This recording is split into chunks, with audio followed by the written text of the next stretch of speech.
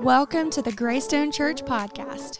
We are grateful that you are here and taking time out of your day to listen and grow with God. We pray that God will speak to you and you will experience His amazing love through this message. Let's take a listen. I don't know about you, but man, I am so excited about next Sunday, December 4th, free professional Santa pictures. We've been talking about it for weeks, but go ahead and be sure to invite your friends and your families and take advantage of what we have planned at each of our campus after each service next week. So as we start this morning, I want everybody to close your eyes, all right? Everybody in the room, I want you to close your eyes, all right? And imagine this lush green field. And in this field, you got butterflies, you got rabbits, and then you got some lambs laying in the grass. And in the middle of all this, you see the feet of Jesus, about 6 inches to a feet off the ground. And then you look up, you see Jesus' arms spread open wide. And then you see this beautiful sunrise behind him. So we have this picture of Jesus floating about a foot off the ground with lambs and bunnies and butterflies. All right, so you can open up your eyes. So I came to a saving knowledge of who Jesus is when I was 12 years old. So I knew that in order to have a relationship with him, in order to go to heaven, that I needed to accept him as my Lord and my Savior. But for some reason, I still had that image of Jesus floating in the field with lambs and bunnies and butterflies. So I grew up in the Catholic Church, and for some reason, that was the image. But guys, I read something in high school that completely changed the way that I view Jesus. So instead of this guy floating in the field with lambs and bunnies, I read something in the book of John that completely changed it. And so a couple weeks ago, Jonathan challenged us to invest our lives into people, to disciple people. And so today I want to practically look in the Word of God and see what does that actually look like. So it first starts in John chapter 1, verse 35 through 39. So if you have your Bibles, go ahead and turn there. And so verse 35 says, "The following day, John was again standing with two of his disciples. As Jesus walked by, John looked at him and declared, 'Look, there's the Lamb of God.' When John's two disciples heard this, they followed Jesus. Jesus looked around and saw them following. 'What do you want?' he asked. 'Come and see,' he said. It was about 4 o'clock in the afternoon when they went with him to the place where he was staying, and they remained with him the rest of the day." Guys, do you see this? The second phrase in the book of John, red letters, so the red letters indicates Jesus is talking. Jesus says, "Come and see." And so when I read that, I was like, okay, all right, I'm starting to see what Jesus was about. Jesus preached, he performed miracles, he made the ultimate sacrifice on the cross. But I'm starting to see what Jesus actually did. All right, so let's go ahead and turn to John chapter 21. And so let me paint a picture of what's going on. So at this point, Jesus has died on the cross, he's rose from the grave, and the disciples experienced Jesus a couple different times since his resurrection. And so in John chapter 21, we see yet another example of them experiencing Jesus once when he's resurrected. All right, so Simon Peter, the guy that denies Jesus 3 times, okay, him and some of the disciples decided to go fishing. So they go fishing all through the night, into the early morning, and it's about sunrise time. So they see this guy from the shore saying, "Hey, fellas, have y'all caught anything?" And they're like, "No." He was like, "Throw your nets to the other side of the boat and you'll catch some fish." Now, time out. If this is me and I've been working all night and there's this guy that just from the shoreline says, "Throw your nets to the other side," I'd be like, yeah, right, I don't think so. So they did it anyways. And as soon as they did that, they caught more fish than they could even haul in. To be exact, 153 large fish. So once when that happens, Peter realizes, wait a minute, this is Jesus. And he books it to the shoreline. Now, it doesn't say this, but in my mind, I see Peter diving in to the lake, but he's just not like, oh, casually going, but he's like, hey, Jaws is behind me, and he's beelining it to the shoreline. And you know, you get at that level where you can barely tiptoe, and you're kind of bobbing up and down.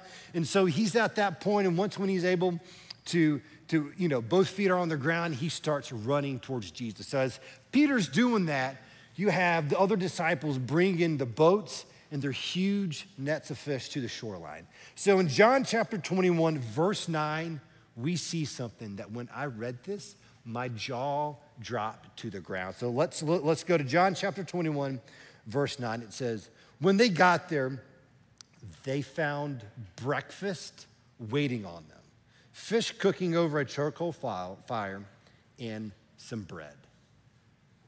Are you for real? So Jesus, the King of Kings and the Lord of Lords, he's having breakfast with his boys. One of the last things he does on this earth is he is having breakfast with his boys. And when I read that, my image and my view of Jesus completely changed. He sets the ultimate example of what discipleship looks like. It's spending time with people. And so this idea of Jesus floating in a field quickly changed, and I saw, oh, okay, that's what Jesus was about. And so when we hear that word discipleship, I'm sure a lot of different things come to your mind, a lot of different definitions. And so today I want us to have a definition to kind of build upon. So the first blank, discipleship can be defined as the process of leading someone to become like Christ. The process of leading someone to become more like Christ. So once when we got that definition of discipleship, it made me think about, all right, well, what's the definition of a disciple? Like we hear that all the time. And so I love this definition of disciple is someone who follows the teaching in the life of Jesus. Oh my goodness. So I love that definition, the process of leading. So I kind of got a funny story. So back in 9th grade, it was spring training at Grayson High School. So the high school wasn't even done being built yet. And we were actually doing spring training over at McConnell Middle School right down the road. It was a dirt field. And so we're all starting, it's Monday, and we're all doing sprints. So I get up to the line with my friends, and we start running. And dude, I'm winning, and they're trying to hold me back so they could win. You know, and we stop short of the line, and we just kind of coast through. We go back to the end of the line, and we're laughing and cutting up. And then I hear a whistle like I've never heard in my life. He blows it, Coach Kahn blows it. He's like, Bojack, get up here. And then all of a sudden, you get that deer in headlight look, and the pit of your stomach drops to your feet, and you kind of become numb. And then everybody parts like the Red Sea. So here I am, there's Coach Kahn. He's like, Bojack, get up here. So I sprint up there. He gets this close to me. He's like, Bojack, I don't ever want you to see you stop short of that line. I want you to run through that line. Obviously, he says it with a lot more passion, okay? And then icing on the cake is not only was I called out in front of everybody, my dad happens to be 20 feet away on the back of his truck taking this all in. And so still today, 20-something years later, my dad reminds me of Justin to run through that line. And so that right there started that process. Coach Kahn made such an impact. That process of leading someone to become more like Christ, that was the start of that process. And so at Greystone, guys, we have a tool. I don't know if you're aware of this, but we have a set of tools that not a lot of churches have, and it's these. It's our discipleship books. We have a clear path. Our lead pastor, Jonathan, had this incredible vision of creating a clear path of discipleship, of bringing somebody to a saving knowledge of who Jesus is and then growing in that relationship. I mean, guys, we are sending these out to other churches across the Southeast, across the USA, because a lot of churches don't have something like this. So I met a guy a couple months ago named Tim. So if you know me, Sunday mornings, I try and slow down and talk, but there's some mornings that like I'm laser focused. All right, we got this going on. But I was walking back in the back of the auditorium, and then there comes this guy turning around those doors over there. He was in a blue shirt, and we locked eyes, and God was like, slow down and talk to him. So we started to talk, and next thing you know, I'm meeting the guy for lunch. And so as we were talking about it, he was like, yeah, me and God are cool. We're good. And then after further discussion, he quickly realized, wait a minute, I don't have a relationship. So man, I was able to share the good news of Jesus with him, and he prayed to receive Christ as his Lord and Savior. But it just doesn't stop there, because that's kind of the easy thing to do. So based on our conversation that Sunday, I ended up buying him a Bible because he didn't have one. So the moment that he prayed to receive Christ, I was like, hey, Tim, this is just the beginning. And so gave him starting points. And so, man, I got an incredible story from Tim about what God is doing through this process. So why don't we check this out? For me, I thought I had a good baseline for my faith. Clearly, I didn't. So getting in that book, it really made me realize that this is just a deeper connection, and walking with Jesus and having that relationship with God. I wasn't doing that, and this was kind of giving me accountability, where I would see that book every day in my car, at my desk at work. Every chance I had, it gave me the opportunity to get into it and dive in, and always have something to look forward to, like, go read this passage. Tell me what you thought. It really helped me understand and just get started on my journey to faith. My first initial thoughts was I was very excited because I needed a place to start from. So right off the bat, the title for me seemed really apt for my situation, because I needed to start. I didn't know where to start. And I was really just looking for some guidance. And because if I had to do it without the book, I probably would have given up by now. It was a big task to overtake. And I wanted I just needed that guidance, and just really have that map and somebody to look for that guidance. Oh, praise the Lord. And so, man, what God is doing, this is just book one story. God is moving so much at Greystone through this discipleship process. So the question I have for you is, where are you? Where are you at in your walk with Jesus? Maybe you don't know Jesus. Maybe you think you and God are cool, that we're good. But our desire at Greystone Church is that every person would go through each of these books. Because I'm telling you, every time I do this, I'm reminded what an amazing God that we have. So the question is, what is your next step in your relationship with Jesus? Maybe you need this, or maybe you've been doing this for 15 or 20 years. This is such a great reminder. But again, this clear process of leading someone for us to be more like Christ is such an amazing opportunity to allow God to overflow our cups into other people's lives. So I love Mark 10:45, and it reads, "For even the Son of Man came not to be served, but to serve others and to give his life as a ransom for many." So a couple weeks ago, we were challenged of who are we investing into? When I was talking about that specific coach, but other coaches and other teachers that invested into me that I'm still feeling the effects of, I'm sure those people, those coaches, those teachers that poured into you are coming to your mind, and you're thinking, man, thank you, Lord, for those people. So the next question is, are you paying it forward? Jesus sets the ultimate example of what discipleship looks like. Spending time with people, and that through that time, pointing them to Jesus. So are you paying it forward today? Write that down, answer that question. Just don't think about it, but I want you to write that down. Are you paying it forward? So let's turn to the book of Titus, chapter 2, because I want yet another reason why we are called to pay it forward.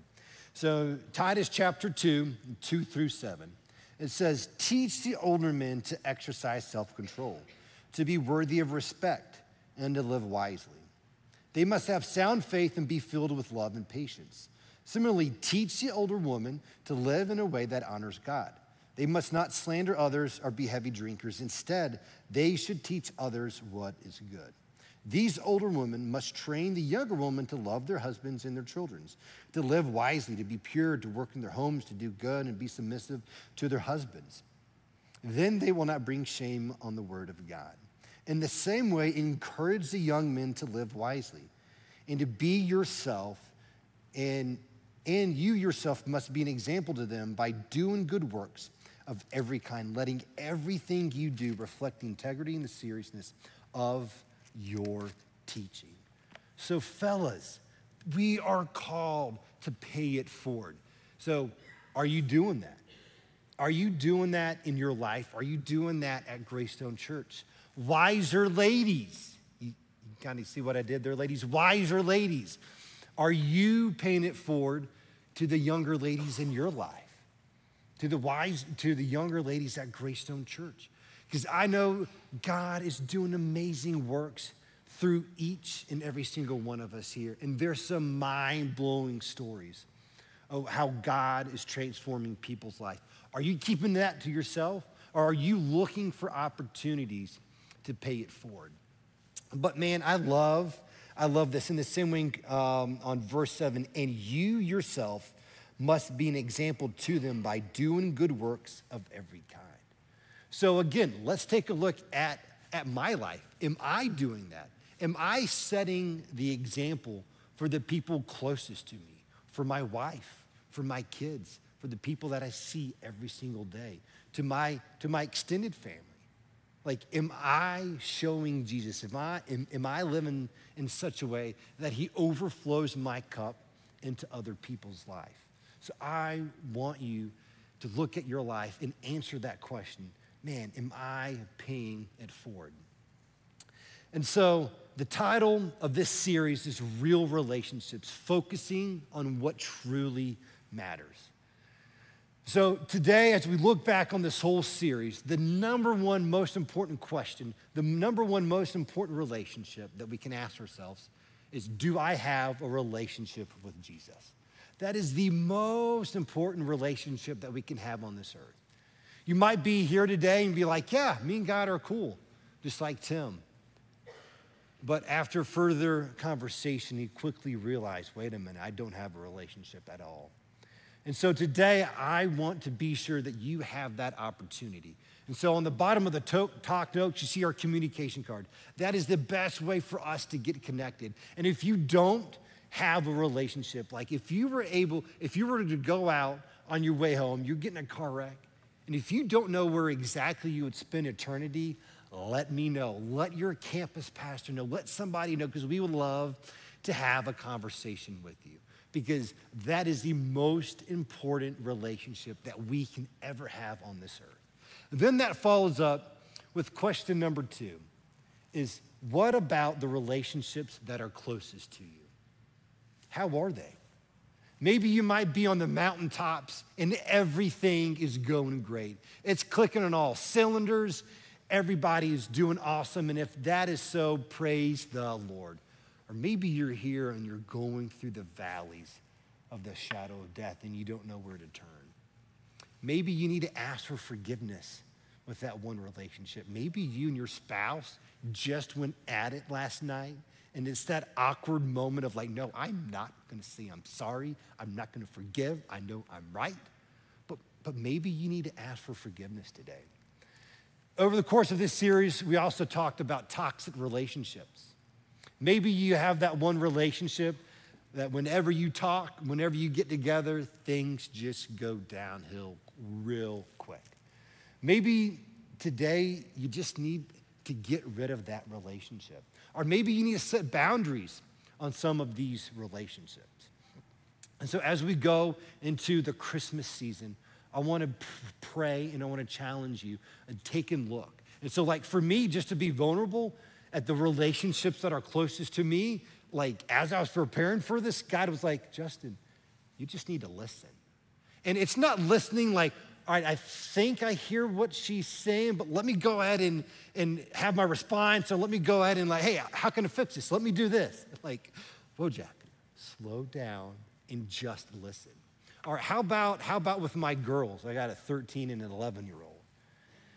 98% of the time I say the right things, but it's how I respond. So like for me, checking like, all right, how can I focus on the relationships closest to me? Is like, all right, Jesus, I pray that in the name of Jesus, you overflow into those relationships. And so again, as we leave here, I want to encourage you to look at your relationships, see where can I pay it forward. So y'all join me in prayer. Lord God, we thank you so much, Jesus. We thank you for that ultimate example that you gave us, God. That example of spending time with people, Jesus. We thank you for dying on the cross and saving us of our sins, Lord God, so that we can have a relationship and we can experience life to the fullest and experience eternal life. And so, Lord, as we go into the Christmas season, Lord God, we just pray that those people that don't know who you are on a personal level, don't have that relationship with you, Lord God, that they will just ask a question. They will find somebody, write it down on their communication card to have that conversation, Lord Jesus, so they can experience in you. Lord God, those relationships that are closest to us, God, that you give us wisdom and guidance, Lord God, on how to make them closer to you. And so, Lord God, as we leave here today, we just ask, God, that your hedge of protection will be upon everybody. And we thank you again, Jesus, for the ultimate example that you're setting. In your name that we pray, amen.